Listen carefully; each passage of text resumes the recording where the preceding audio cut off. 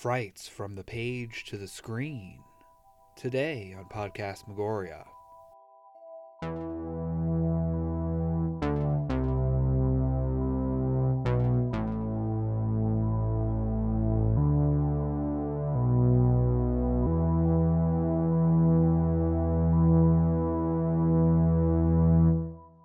Hello, and welcome to another episode of Podcast Megoria.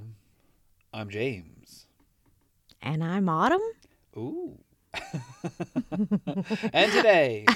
I just wasn't sure what the vibe was there. That's why I had to question myself. It's a roller coaster of emotion in one sentence. That's right, folks. Today we are doing a review of the newest Junji Ito TV series, mini-series. Who knows if it's going to have another season? I don't know. So a quick little snippet. You didn't even say the name of the show. Who knows? Who knows? Who knows? Now, the full title is Junji Ito, Maniac, Japanese Tales of the Macabre. You know, rolls off the tongue. Well, before all these one-name titles for his collections, they were stuff like, The Horror World of Junji Ito and Tales of the Macabre and stuff like that. So I guess my problem with it I'm gonna just shit all over this. Oh my gosh. Now, I guess the thing is with the title of the show is that it's Junji Ito Maniac. Mm-hmm. And it's just Junji Ito : Maniac, or I think there's too many titles in one title here. Oh yeah. Or Maniac : Japanese Tales of the Macabre from Junji Ito, something like that. If you want his name, Junji Ito's Japanese Tales of the Macabre, there's a lot of other combinations that could have happened. Yeah. This one, because it makes it sound like his name is Junji Ito Maniac. Right. Junji Ito, the Maniac. Is he a maniac? He wants to believe he is, but he's actually just a sweet little puppy of a man. Yeah, we're coming in crazy on this one. We're the maniacs. I guess so. Yeah, because in a previous episode, we full-on discussed Junji Ito's works, a little bit of his history and stuff like that.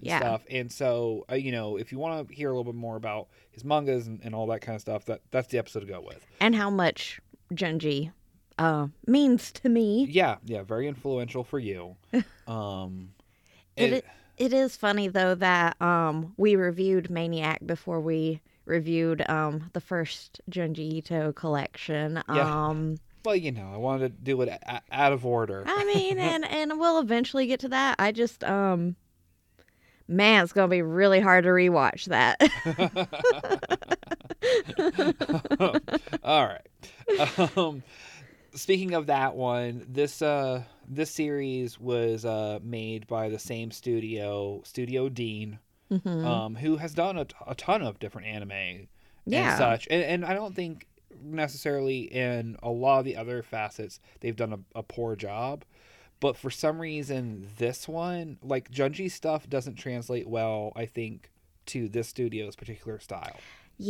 At least the way that they decide to color things doesn't make any sense for his works, especially because of the fact that I guess we'll dabble a little bit into the manga style and stuff, so then we can kind of discuss the series. So we can kind of, for those that don't know. Right. His mangas are, black and white. Very, there's some that are color. Or have color parts to them. But they're watercolor or pencil color. Yeah, he uses mostly pastels, watercolor, stuff like that. But he's extremely detailed. Yes. And that, of course, doesn't translate well to animation because you can't necessarily put all these little hatch lines on stuff and whatnot, which unfortunately takes away from a lot of what's horrifying about Junji's art. Yeah. Well, because there's something about his raw controlled raw, I guess, Yeah, style yeah. that adds to that macabre like feel. Yeah, yeah. And there's a lot of other, manga artists and stuff that we've seen over the years that get an adaptation that maybe because of studios cutting corners, or maybe they don't understand the coloring, or they don't put in as much depth to it, that Right. it ends up kind of looking very flat. A great example on my end is Berserk, where the original series looks great because it was hand drawn, and and they took their time with it, and then the newer series is all computer animated, and Yeah. it's very flat. Which, I mean, they went back and redid a lot of it, and Yeah. those parts look fantastic. Oh, yeah. If only they had done the entire series like that. Yeah, and that's kind of what we're running into with this Yeah. collection. I will also say, like, besides the coloring being off-putting, another thing that I find really just like, why did they choose to do this, is a lot of the big horror images that Junji puts in these stories, where it's supposed to be like the shocking page of, Yeah. oh my gosh, this is really horrifying. They put those scenes in the show, but they don't make them like as horrifying as they are in the comic. And Yeah. I think a lot of it has to do with they still put the people's like irises in their eyes. Yeah. They don't have, like, I'll just bring up an example, like the ice cream truck episode with the kids licking the ice cream. All the kids still have like their wild eyes with the irises, but I swear in the manga or in the short story, like, they don't have anything in their eyes. And Yeah. that's what Junji likes to do a lot, is have just plain white eyes. And I don't know why they didn't put that in the show. Yeah, I feel like there was a missed opportunity with a lot of the big reveals in these stories, where you're right. I hadn't even really thought about how a lot of his collections, when it's the grand reveal or the scariest thing, it's a 2-page panel. Yeah, it's usually either one big page or 2 pages. And yeah, like, and so how that is usually handled in a lot of other anime that's adapting, manga, which is almost all of it. But how they usually handle it is it's a still, and like the camera like kind of sweeps across the still image while there's like sounds or whatever. Yeah, yeah. And I know it's kind of a played out trope, but at the same time it's incredibly effective. And even if you look at some of the DC animated film adaptations, they do that. Yeah. Like, they do when they are recreating an epic shot or an epic panel from a comic that they're adapting, they do the freeze on that for just a moment. Yeah, yeah. And I mean, shit, even like films do that, where you get that, either like the cover art or something like that, where you get that fan service or whatever. Yeah. And I guess since I know the short stories so well, I know when these spots are supposed to be coming up, so it's obvious to me. And like in the first episode of the Hikizuri siblings, when the ectoplasm's coming out of the brother's mouth, like, that's the panel in the comic, and it's just so flat in the show. Another one, of course, is they do the photograph, the Tomie story. Yeah. And a big panel that's very, like, it's iconic, is seeing that picture of Tomie with, like, her face, like, coming out of the side and her all, like, twisted looking. And they kind of show it in the show, but they don't dwell on the photograph enough. Well, also, and I have not. So, listeners, to give you kind of an idea of how this is going to play out, I've not read pretty much any of the manga that was adapted for this series. I had read a good chunk of the ones that were in the prior one. Yeah, because most of those are in, like, these newer collections that are coming out. Most of these stories, of course, were published in the horror world of Junji Ito back in the day, but most of them were actually in the American translations, which was Museum of Horror. Yeah. Which the first two were Tomie, finished up Tomie with the second one, I think, and then went into the short stories for like the second half of the second volume into the third volume. And so most of these came from that. So it was nice to finally see them be animated because they're like some of his oldest stories. Yeah. Yeah. And so, like, obviously, if you haven't caught on from listening, Autumn is a Junji pro that has read all the stuff, knows, very well. So it's going to be interesting as we're discussing this series, seeing the 2 points of view, because I'm basically Johnny Public over here. Yeah.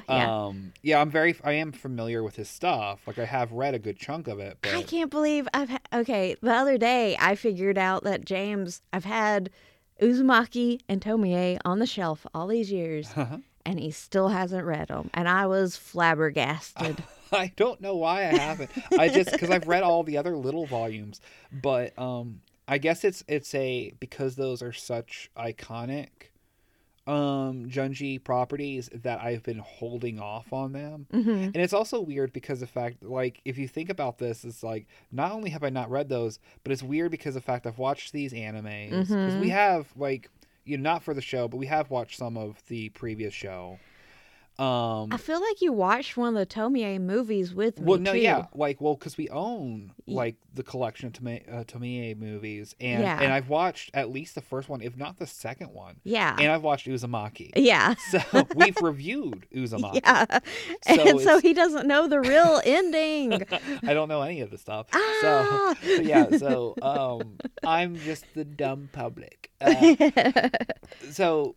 That definitely, like, and we're not going to do a whole lot of deep digging into every single episode. Yeah. Because a lot of it doesn't have enough, like, material to begin with. Yeah, I just want to touch on, like, at least the first episode. Yes. We'll start with that, and then kind of, that branches it. Because everything we need to say about the show, you could pretty much sum up from the first episode. Exactly. And then from there we can just kind of talk about our cheers and jeers, as TV Guide would put it. Which, I mean, we've already kind of gotten into that, but yeah. So yeah, let's go ahead and start with the first episode, which is the strange Hikizari siblings, the Seance. Let me just go ahead and say that I really wish they had either done this as a two-parter where it was both chapters of the siblings. Yeah. Because the first story gives you such a much better idea of these characters, like how strange a family this is.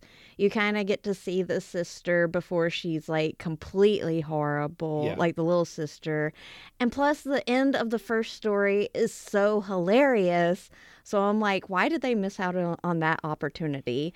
Yeah. And then like we just get kind of thrusted into the second story, which they kind of touch on the first story at the beginning. It's kind of referencing the first story, but it's still just like, it's not the grand reveal, darn it. You don't get a whole lot. Like, it's amazing how they inexplicably started the series with basically going into the middle of a story. Yeah.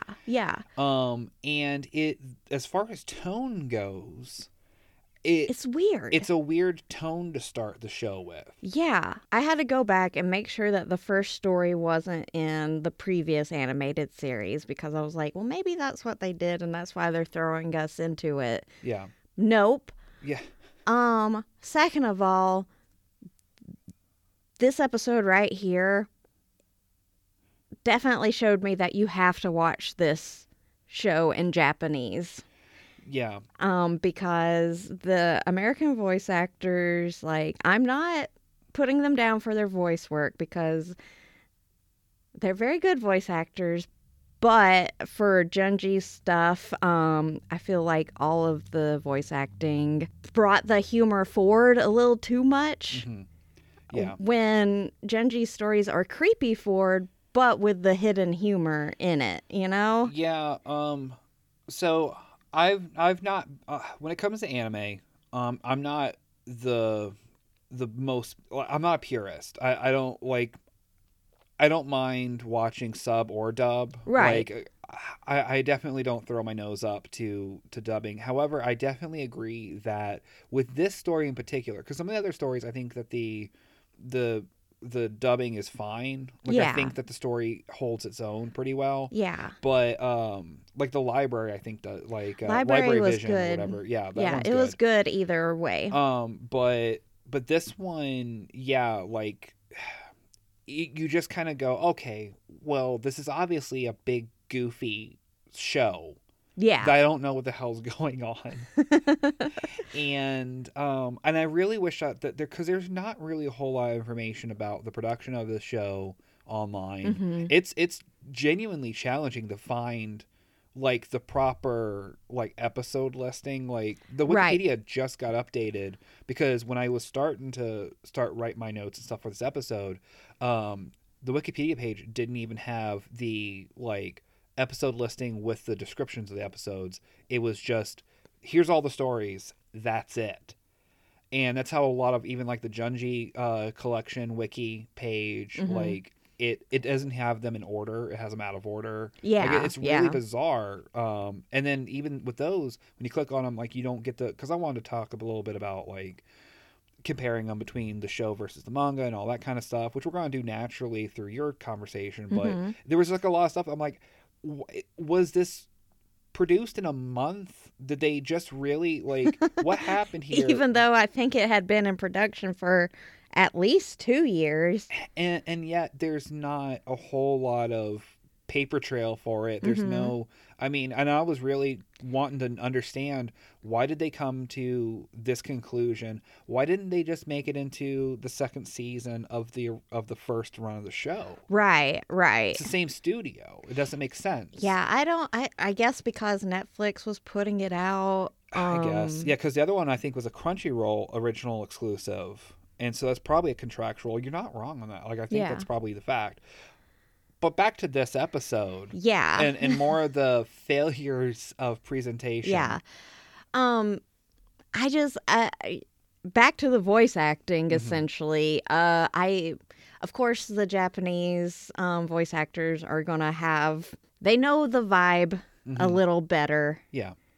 Than I think what the American voice actors, because as I said, it was more humor forward with the American voice acting. And this was also the introduction to, oh my God, the coloring work is crap. Because why did they give the younger brother like gradient green hair? Yeah. It's again, it's kind of jarring because of the fact that the rest of it's kind of washed out. And then you have this really, really, really vibrant color mm-hmm. amongst, and that like that was the first indication. We might be in trouble here, because initially, before you see that character, it's like, okay, cool, everything's pale, everything's kind of like mm-hmm. this is, it's still a little flat, but at least they got the coloring. It doesn't need to be bright and colorful. Yeah. And then that character hits the screen. You're like, geez, like you go blind a little bit from it. And speaking of coloring and stuff, you had brought up something to me. Oh yeah. In you watching it the second time around in Japanese. Yeah. 'Cause I was like, I have to go back and watch that in Japanese. I cannot. Yeah. Stick with just the dub. I've got to see if it's different. And whenever I went back and watched it, it seemed like it looked better, but I was watching it on a different TV. So I'm wondering if it depends on TV to TV what it looks like. Yeah. Because especially the seance part of this episode, with the candles and everything, it looked spooky. It looked proper. Yeah. And I'm like, I know they didn't go back and already redo the animation for this show. Yeah. Netflix has already abandoned this. Right. It's very fickle. So. Yeah. Without going into too much about the actual like episode itself, because like I'll even say it coming out of the gate, early on in this episode, I want people to still watch it. Yeah. And so I don't want to get too spoilery. Spoily. I mean, it's a cool story because, it kind of shows like old school seances with the, the cloth ectoplasm coming out of the mouth and all of that. Essentially, this strange family, their parents died. And they're trying to get their parents back, and the dad ends up possessing the oldest brother, the creepiest brother. Yeah. Which, if I had done the first freaking chapter, we would know more about the creepy twins. Yeah.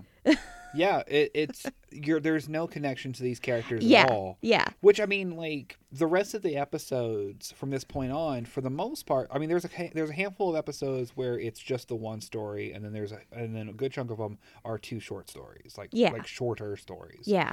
So why didn't they do this episode as like the two? The two. They could have easily cut some stuff out to make it like all one complete story.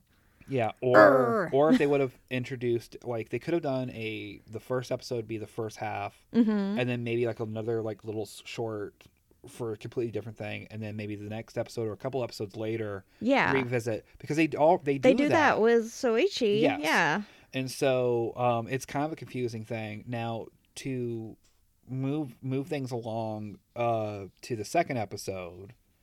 And I don't want to again, we're not going to go episode to episode too much, but the reason why I bring this one up is because this should have been the first episode. Yeah, because it's creepy. Yeah. It gives you a good idea of the kind of horror that Junji Ito likes to do, which is very like stuff you would not think about. Oh yeah. Yeah. This is also one of my favorite stories. It's one of my favorites too, just because it is legit horrifying. Yeah. And that is it's the story of the mysterious tunnel. It hits a lot of different angles that I didn't initially when I first watched it. And then I was going back to like reflect on it and stuff. Like, I didn't take into consideration a lot of things. And what I think is beautiful about the story, and what I think is very good for Junji's writing, is the fact that the monster or the dire situation isn't, whatever it is on the surface doesn't necessarily mean that that's actually what the story is about. Because the story is about despair. Yeah. And even though the mysterious tunnel, spoiler, is like, absorbing people in a horrifying way. Yeah. What it's really about is the effects of one person's action swallowing everyone around them. Right. And it's really beautiful. Like, and sad, but presented in such a absolutely crazy fashion, with a supernatural element and such, but it rose to the top very quickly. As far as like, I like Junji's stuff fine, but this one was one of the ones that I was just like, this means a lot. This means a lot to me. Like this, like I recognize this as something that is way bigger than just the story, and a lot of people probably could relate to it or kind of feel it. Yeah. And so that's why I like it so much. Wow. Yeah, this one. Wow. Yeah. Yeah, I never went that deep into the story because I'm just like, oh my gosh, the tunnel is absorbing people. That's creepy. Yeah, no, it's so much more, like, because the fact that it's about the kids being affected by the loss of their mother. Yeah. And like, yeah, it's a lot. I think my favorite part of the whole story, though, is at the beginning when all the kids are exploring the tunnel the first time, and the little boy gets scared because he feels a drip on his head, and they're all like, why would you think it's blood? It's not blood. It couldn't be blood. That's silly. And then later on, when the one boy goes and explores again, there's actually blood dripping on him. I love that. Yeah. And then that's the thing, is the fact that all beautiful writing aside, the horror side of it is really cool. It's great. Yeah. And then the secondary story for this episode is Ice Cream Truck, as you referenced earlier. Yes. It's just a weird little Junji story where kids end up turning into ice cream because they get too addicted to it. It's a Goosebumps. It'd be easly an Are You Afraid of the Dark? That is such a tight little fun tale that would be like, it could be developed into a longer story. It could, but I think it was good the length that they did it, because it is one of the shorter ones. It's just a few pages. And I will say, though, not very happy with how they did the color work on Mr. Ice Cream Man. Yeah. Like, he's handsome, sure, but did he have to be a white-haired, yellow-eyed anime boy? Right. Like, couldn't we have just, like, had him have... Because I feel like Junji's work, it's, like, a lot of natural hair colors and stuff like that. Like, I think that a lot of it is... Again, because it's black and white most of the time. Right. You can kind of just visualize what it should be. Yeah. Or I guess it's left up to the reader. Yeah. As to what it is. Yeah, but when you see his coloring work, you see that he uses like natural hair colors that you see quite commonly in Japan. And sometimes it's surprising. Yeah, like the girl from Uzumaki having red hair and then brown hair. Yeah. Like, that's cool. Yeah, it's definitely the fine example where it's just, you think, oh, well, no, I thought she'd be just brunette or whatever. And then, there's a change there and such. But yeah, Ice Cream Truck episode, like... Yeah. It's fun. It's a funny episode. Thought he would be at least blonde. Right. But what do I know? Yet again, though, the Japanese version, way better. The American, because the kid, I don't know what they did with the voice acting for the kids in this series when it came to the American dub, but they were making sure that the kids were too annoying. Yeah, yes. Too annoying. Yeah. That moves us on to our next episode, which was the big episode that everybody was freaking out about before this show even came out, and that's because it's a very, very iconic story by Mr. Ito, and that is The Hanging Balloons. Yeah. It's such a strange story. Yeah, that one is another one, though, that, like, it's a really, really bizarre concept, but... Who would ever think of that?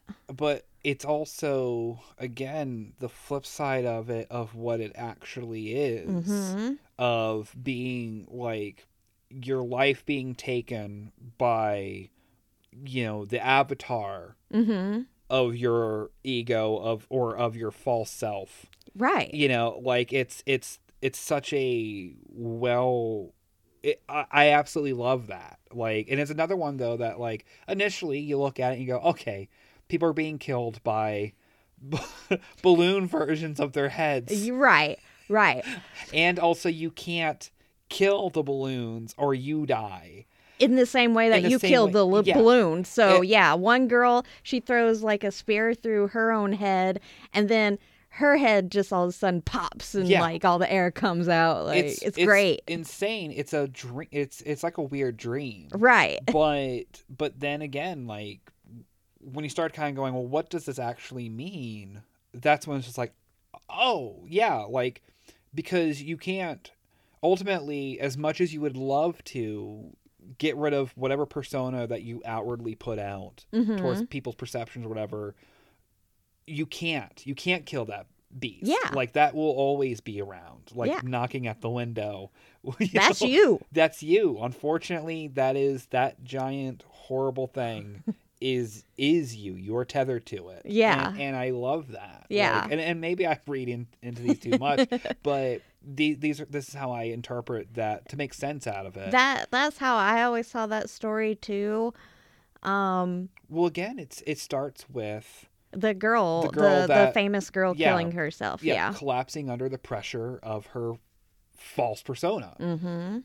And so that's the hint. Like, I think that a lot of these weird, the weirder Junji stories, I think that all of them have like the initial thing that is letting you in on the joke. Right.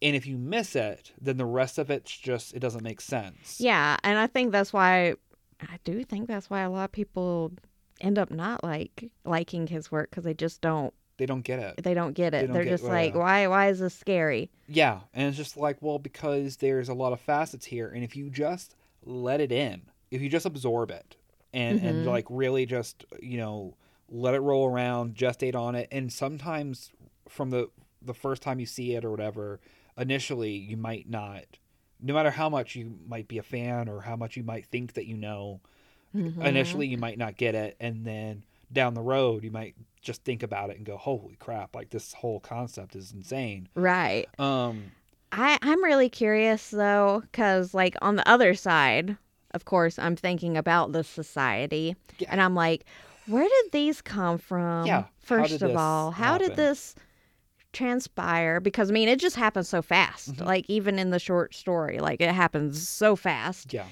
And after everybody's picked up by their balloon head, like what happens after that?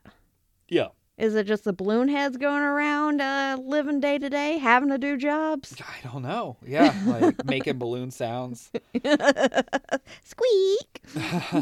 All right. To kind of move along, and we're going to gloss over a few of the ones coming up. But the next one. Yeah. Why don't we kind of talk about kind of all the Soichi stories together, since this is a Soichi one? Yeah. Oh, God. Okay, so if you guys are not familiar with Soichi, just a little mischievous brat, but we love him. Yeah, he's a little spooky kid. He's what I think a lot of our listeners thought they were when they were children, because I identify with Soichi so much. Definitely, yeah, because he's just a little stinker. Yeah, he thinks that everything is paranormal, or everything is, and that he can use black magic and all this other stuff, but everything always backfires on him so bad. Yeah, and so in the first one, it's you know, it is flat out like a brothers having a sitcom dispute. Yeah, where because like Soichi's like, oh, there's ghosts in the attic and all that stuff. I'm not stomping around up there. It's not me. It's gotta be ghosts. And then eventually the brother's in his room trying to study, and all of his stuff starts floating around, and it's like, oh shit, maybe Soichi's right. Maybe there is a poltergeist. But then he quickly notices the strings attached, and Soichi is in his closet, and he's got a pulley system. Yeah. He's just like, well, the ghosts are tired, so I'm giving them some rest. It's just like, what bullshit. Yeah, it's really fun to get away from Soichi's noise and stuff. The mom ends up hiring a contractor to soundproof the brothers' walls. This, of course, backfires in a huge way. But I want to talk about the carpenter. Soichi's friend, though. Yeah. Come on. Because it's another creep. Yeah. But okay, Autumn. Like, I've not read any of the Soichi. This guy doesn't show up ever again. And nothing else. Now, his color scheme, the style of the character as a whole is the most jarring. He is so weird looking. He looks like one of those weird characters that kind of pop up in like a Legend of Zelda game. You know what I mean? That have like just has the geometric shapes on his face. Like just don't know why. Scarring all over his face. I think because there's so many like weird little things introduced in the Soichi stories, I think that since this was Soichi's friend essentially, I think it's just supposed to be one of those weird instances where, as the reader, you're supposed to go, okay, where does Soichi find this guy? Is this a guy that he either literally dug up or right. is it a demon? Like, you know, your imagination kind of goes running wild when you're trying to figure out a backstory for this guy. Yeah, I guess in a way, you're like the viewer is a victim of Soichi's pranking. Yeah, because you never know what's actually real and what's actually not with him. And to go from that to the secondary story, which is actually how the series ends, it's a delightful story of the family getting a cat. Yeah, and Soichi hates that cat at first until yeah, it's just so insane. It's such a fun. I love it so much, and we know like Junji is a cat aficionado. Yes, yes. So it's just fun him kind of throwing in his natural like for cats to begin with, but seeing the cat become basically possessed with the same energy that Soichi has, being a little terror, is really funny, especially because of the fact that like how the story ends is Soichi getting his comeuppance in a huge way. Yeah. Like it's so funny. And the cat is so freaking cute, even when he's like, "Oh, yeah." I love that whenever the cat makes his turn to being evil. My favorite, and it's one of the full page illustrations, is whenever the cat brings in the whatever the hell it is. What otherworldly creature. And everybody's kind of okay with it, besides them going, "What the hell is that?" Yeah. Well, and that's the thing that's kind of baffling sometimes about the Junji stories, is how quickly everybody's just kind of like, "Well, this is life." Yep. This isn't peculiar at all. The cat just drug in this cosmic entity. Like, it is very peculiar. The next story for the fourth episode, it's kind of, I don't think it's worth really going into too much. Yeah, it's one of his older stories. I think it was probably from the 80s. So it's just him kind of experimenting around. I also don't want to go too much into it because it's very, very short, but it's also like the end of it's kind of crazy too. Yeah, like all of his stuff is. And of course, it's Where the Sandman Lives. Yeah, as I said, it's kind of a quiet story. It's very quiet. And I think that was the thing, is like it opened with Soichi. Yeah, so you're already like laughing and having a great time, and then we have this kind of slow, somber story. Yeah. Which, I mean, the ending's cool, but I mean, it's just So moving right along, I wanted to take the time to talk about this one just because of the fact that it's one of the ones that I've actually read. Yeah, and I'm wondering. It's another instance of, man, I really wish that they had done this as either its own series, or as a few episodes, because this is like, it's a big part.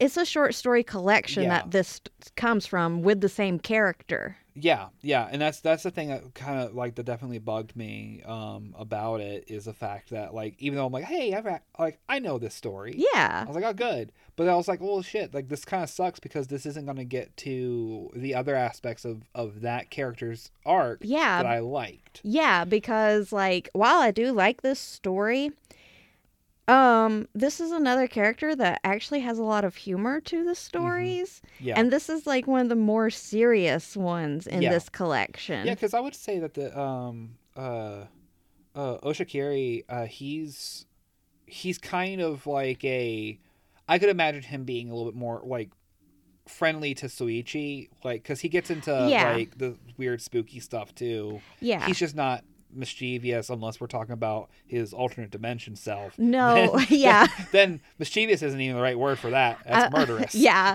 I was going to say, he just gets in a lot of unfortunate really situations. Yeah. So I think Soichi would probably be like, would follow him around. Oh, yeah. Going, ooh, what kind of trouble did you find today? But yeah, so that story is Intruder. by the way. I don't think I said it. No. Dang it, you just reminded me that we kind of forgot to mention Soichi's voice acting. Which is, I loved. Yeah, it was pretty much the same Japanese and American, so good on that voice actor. Yeah. Just had to put that note in there. Yes. Moving right along. Again, like this episode 5 is you have Intruder and long hair in the attic, which that story is, I like it fine. It's fine. It's yet again another one of his earlier stories. Yeah. Still definitely trying to get his feet in the water, essentially. Yeah. So I think it's between episode 5 and episode 6. Because episode 6 is Mold and Library Vision.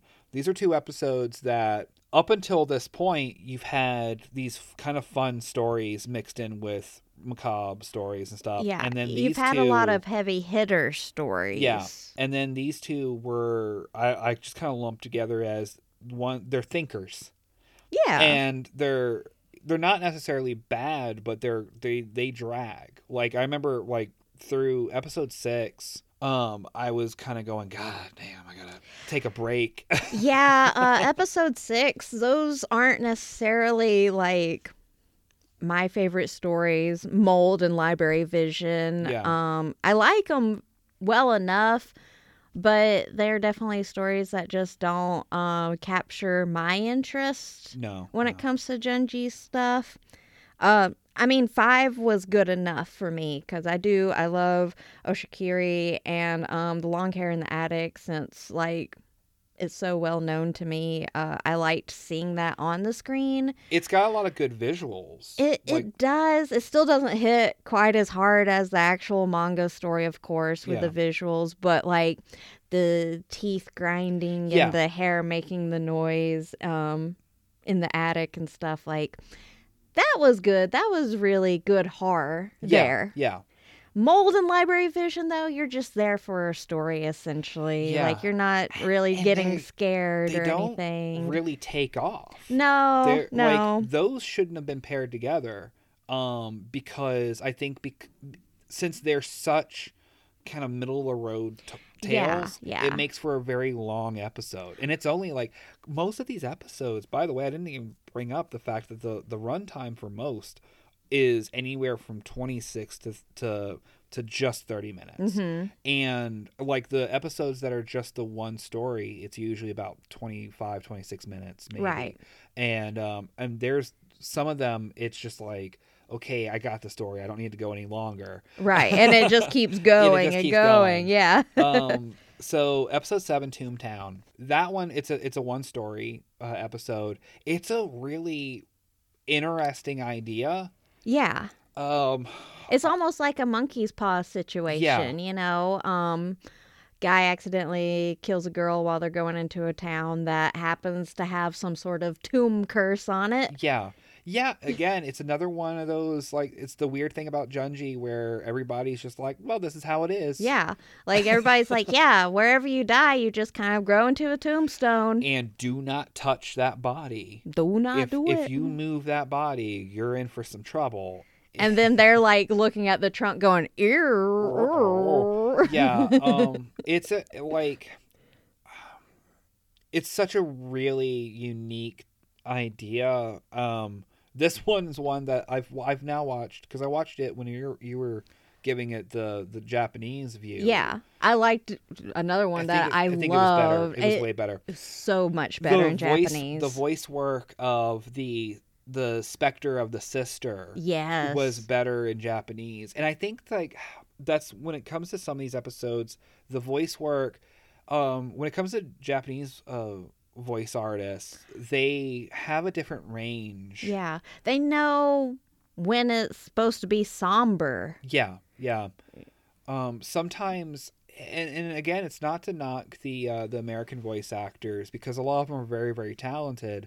But we were talking about this prior to recording. When it comes to voice acting, is I think that this was just a voice actor mill.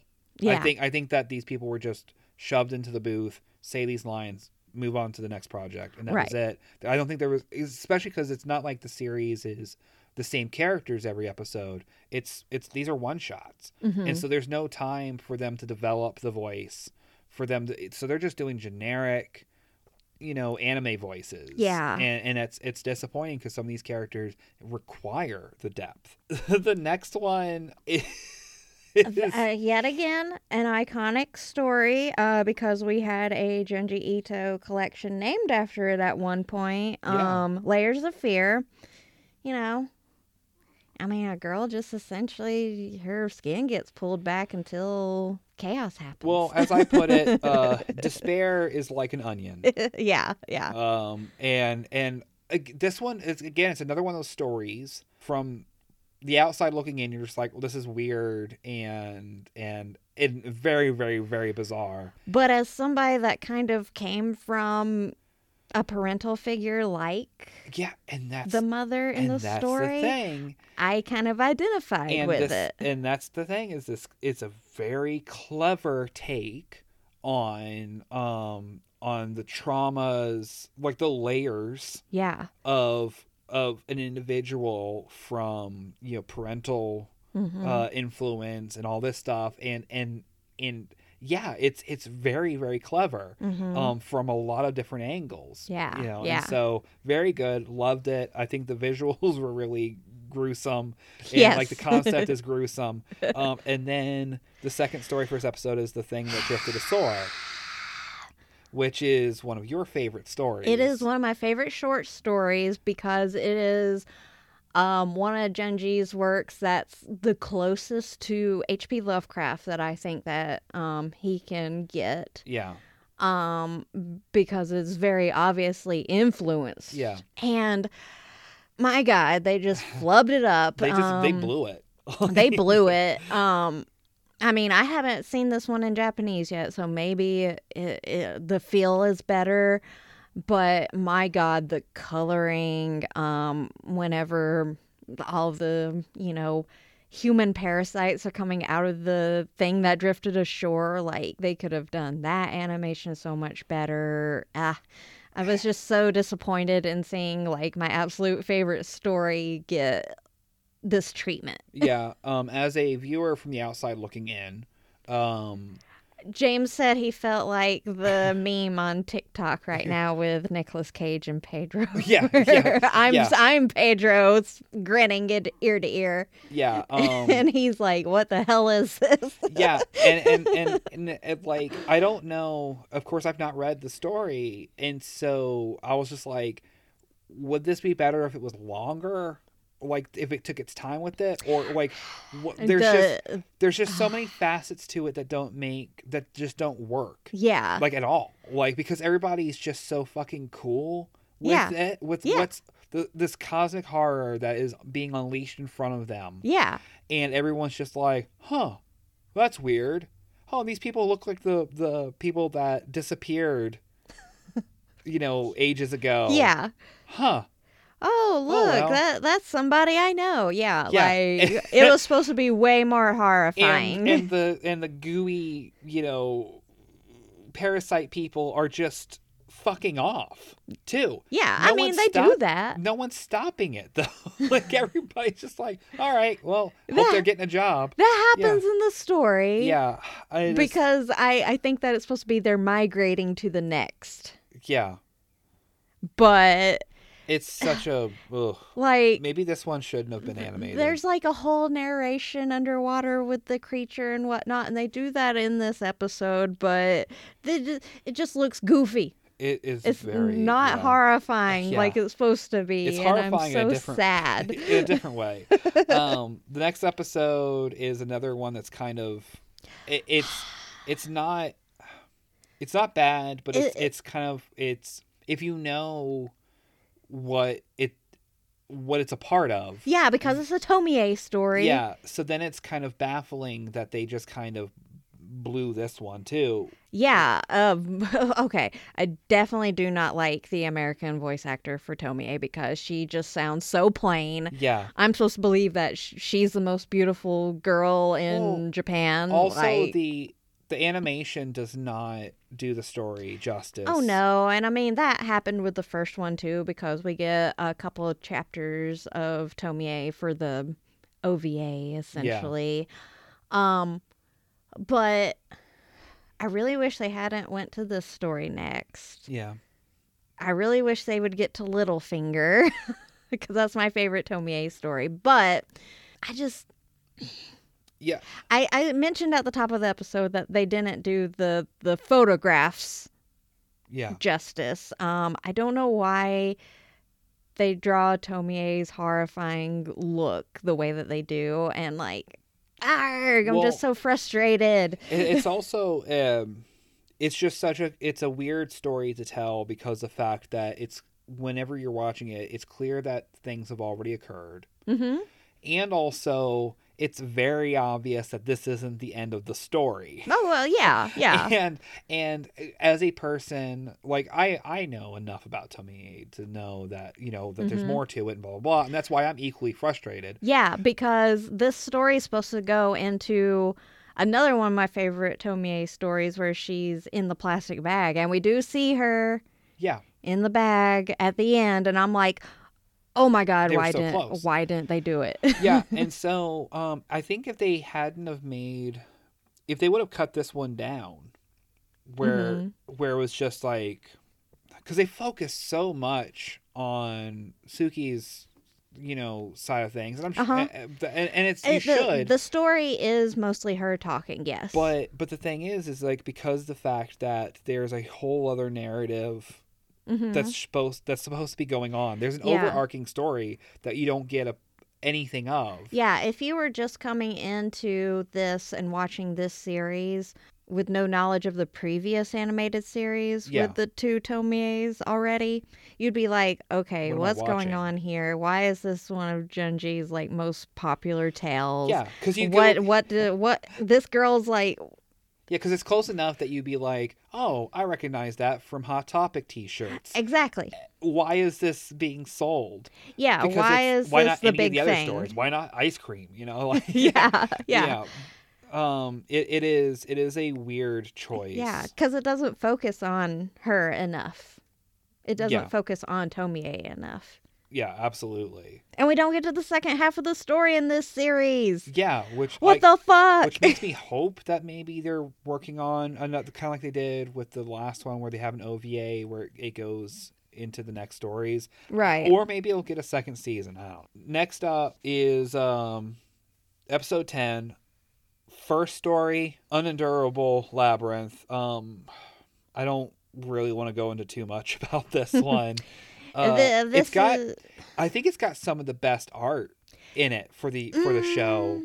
Like, I think they do some like good stuff with the monks. They do some good stuff in this. I have a later episode that I actually want to talk about the animation on. And then the next story, The Bully, which they should have done good animation on to make it actually horrifying. I can't wait to watch this one in Japanese. Yeah. This one, and again, like, I won't gloss over these, because like the Labyrinth one, it's pretty, like, it's okay. And then I think it's more style than substance, honestly. And then the Bully is just plain and simple. Like, it's in the title. It's about a person that was a bully as a kid that grows up to become a bully. Like, it's generational. It's generational because she bullies the boy, then she falls in love with the boy, marries the boy, has the boy's kid, then bullies the kid once the dad is gone. Now, I want to see more of her after she snaps. Well, unfortunately, in the story, all that we see is that last little bit of her in the costume. I need to see her journey after that. Which they did that so wrong, because in the freaking manga, she does look scary. Yeah. Like when she puts on the kid garb, she looks scary. Yeah, in this, she just looks goofy. Yeah. All right. The next story, next episode 11, Allie. I like this story.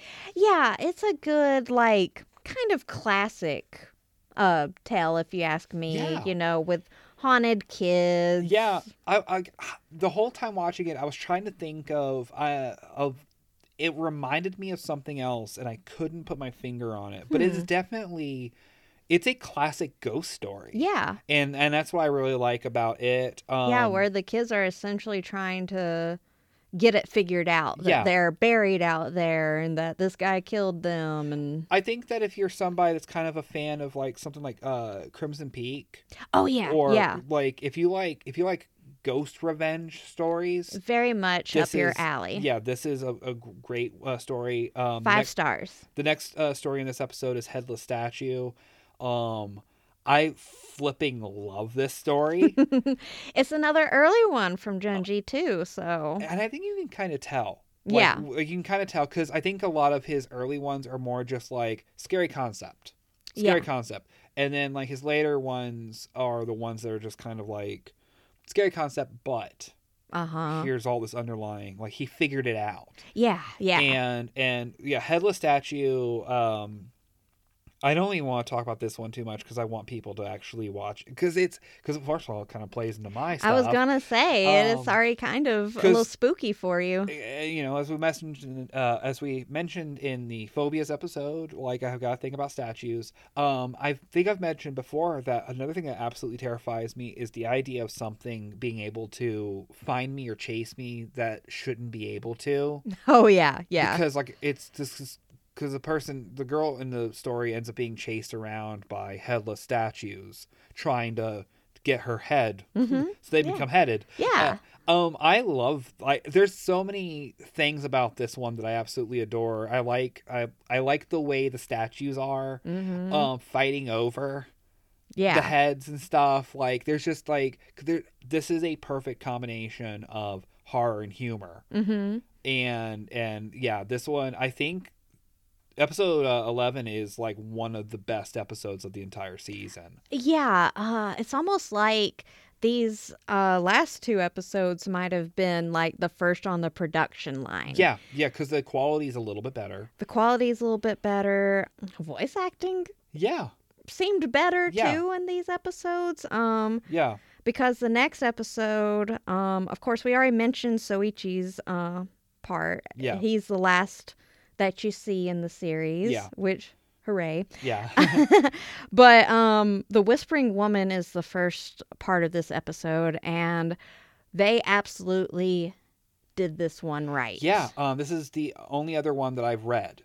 Yes. And I was just like, they did it. Yeah. They did it. They perfect from page to screen. Yep. The full page illustration that they do in this story looks just as good on the screen. Yeah. Yeah. Like they did it perfect. And it's one of my favorite stories because I identify with Mayumi so much. Yeah. I wish that I had a whispering woman to tell me what to do. She is the ultimate Libra. Yes. She just does not know what to do. Yeah. And it is just it's a great story. Now, it's not necessarily scary or anything. It's just a little creepy. Yeah, it's like one of those episodes of Tales from the Dark Side, or one of those where watch what you wish for, essentially. Yeah, there's not a monster necessarily. There's barely any supernatural element to it. Yeah, just something off-putting is happening. But it's also probably one of the best stories. And I think it kind of speaks to the strength of Junji Ito's writing, where he doesn't need to have a goofy gimmick like a floating head or a weird creature or a creepy kid. Sometimes the best writing is the most subtle throughout, and this is the most subtle story, and the end of it is unsettling. How things turn out for her. And you as the reader are kind of left to your own devices on if she's actually being haunted by the Whispering Woman, or if she's kind of went off the deep end. Yeah. This could have been just her. It could just be revenge for a friend. Yeah. It's there's a lot to it. Yeah. So absolutely great. It was definitely the journey, and I guess this will be a good way to segue into our closing thoughts on the season. Yeah, because it was definitely a roller coaster for me as a huge Junji fan.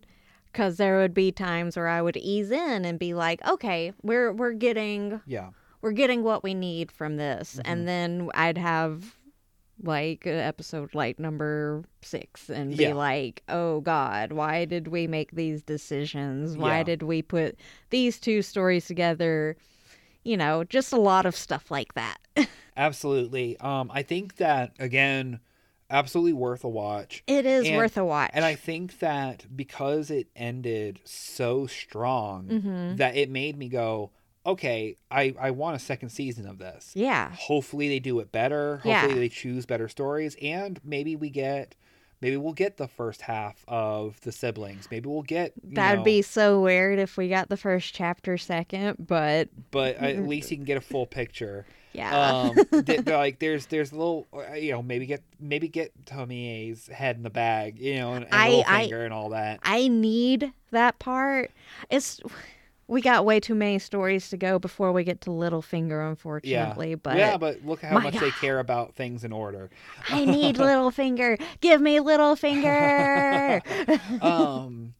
So yeah, I don't know. Like, there's a lot of stuff that I think translated okay to screen from Junji's work, and then there's a lot of things that I don't know how else they could have done it, and there's some things that I don't think they can do right. Yeah, I would say if you know nothing about Junji, do not start with the animations. Please, for the love of God, do not start with the animations. Yeah, because it's not going to do justice to the writing. No, as I said at the beginning, like, it's way too humor forward, especially if you watch the dub. Yeah, it really is. It is a, like, we did watch some of the original Junji Ito collection years back whenever it come out. Yeah, and I finished it. Yeah, and I mean, kind of had the same reaction to some of it too. Yeah, it was just like, goddamn, like, these are weird animation choices and stuff. And and so I don't know, maybe it's just there needs to be a different studio, because here coming soon, hopefully it gets released this year. Uzumaki, the Uzumaki show that's coming out on Adult Swim looks perfect. It looks beautiful. And I know that he's been, very, very closely attached to it, working on it with the studio, and all the interviews that you see with the people that are working on the show, the first thing that they say is, we're fans of his stuff, and we feel like he deserves all the attention that he needs. That's what made me a little more have a little more faith in that production. Yeah. Before I even saw any like of the animation, I was like, oh, these guys say that they're fans, and they didn't like that first collection. Yes. Yeah. So that's a good start. Yes. And so hopefully it does well. They also are putting all the hash marks and stuff in. Like, it is page to screen. It looks perfect. The little bit of animation that they've released, it looks great. And so hopefully maybe that will inspire another studio or inspire this current studio. Doubt it. But I hope that Uzumaki is successful enough that maybe the studio gets to adapt whatever else that he has put out that the other one doesn't own the distribution rights for. Because I think this is going to be the problem moving forward, is whatever they didn't buy is going to be the leftovers. And so maybe censor, or one of those. I hope that the Uzumaki studio gets Frankenstein. Yeah, a good studio, if they decide to adapt his version of Frankenstein, needs to get that, because it's gritty. It's very gritty. Yeah, like like it's like the texture of it that looks gross. Yeah, it looks like a gross story. it has to have a very good animation studio. Yes. So I don't know, folks. If you've watched the Junji Ito Maniac, Japanese Tales of Macabre, Junji Ito the Maniac. Maybe don't call him Maniac. Yeah, he's just a nice guy. Junji Ito's Tales of the Macabre. Easy. Simple. Sounds good. Come Sounds on. like one of his collections. You know? Exactly. Why not just name it after a collection? Right. Well, they had Layers of Fear in this. Yeah. They could have named it It's Junji called Ito's Layers of Fear. Yeah. Well. Museum of Terror, they could Yeah. have named that, but I don't know. I'm hoping that the studio also doesn't get too much of the dissolving classroom, but obviously they're going to. And I'm mad about that. For some reason, I think they could probably do Dissolving Classroom Maybe. well enough because it's humor forward. Well, yeah. And Maybe that's what they should have done instead. they should have done, yeah. All right. So that brings us to the end of this episode. Let us know what you think. And if there's any particular stories in here that you think that they did justice for. Like The Whispering Woman? Yeah, like Whispering Woman. Or if there's other ones that you're like, well, no, wait a minute. I think this one is worth, like, let us know. Or if you feel the same way that the studio needs to stop touching Junji's stuff, reach out to us on our socials as usual. Please take the time to rate our show, share, like, subscribe, and all that stuff. I'm trying to get a little bit better about asking, doing the call of action because of the fact that we like seeing you out there, folks. We do. That brings us to the end of this episode. Up next, our next week's episode. I'm saying that as if we're about to record it. We're not. I promise. Or are we? Now, our next episode, we're doing another deep dive into a modern horror icon. That's right. We're discussing another groovy ghoulie. Ooh. A cool ghoul. I was going to say, I thought it was a cool ghoul. It is a cool ghoul. I can't say groovy ghoulie. That's a copyright thing. So a cool ghoul, and that is Jordan Peele. Yeah. Like, we've been wanting to discuss what his influences are and kind of look at his career, starting with sketch comedy and moving on into being one of the best horror directors of our time. Yeah. We're going to do some discussing. Yeah, let's do a little spotlight on the guy. That's right. That comes up next time. Until next time, if you find yourself being annoyed by a little boy that likes to chew on nails, making claims that there's ghosts in the attic and other eerie things going on, stay patient, humor the lad, play along with his hijinks, and most importantly, you must stay spooky. Brains. Bye.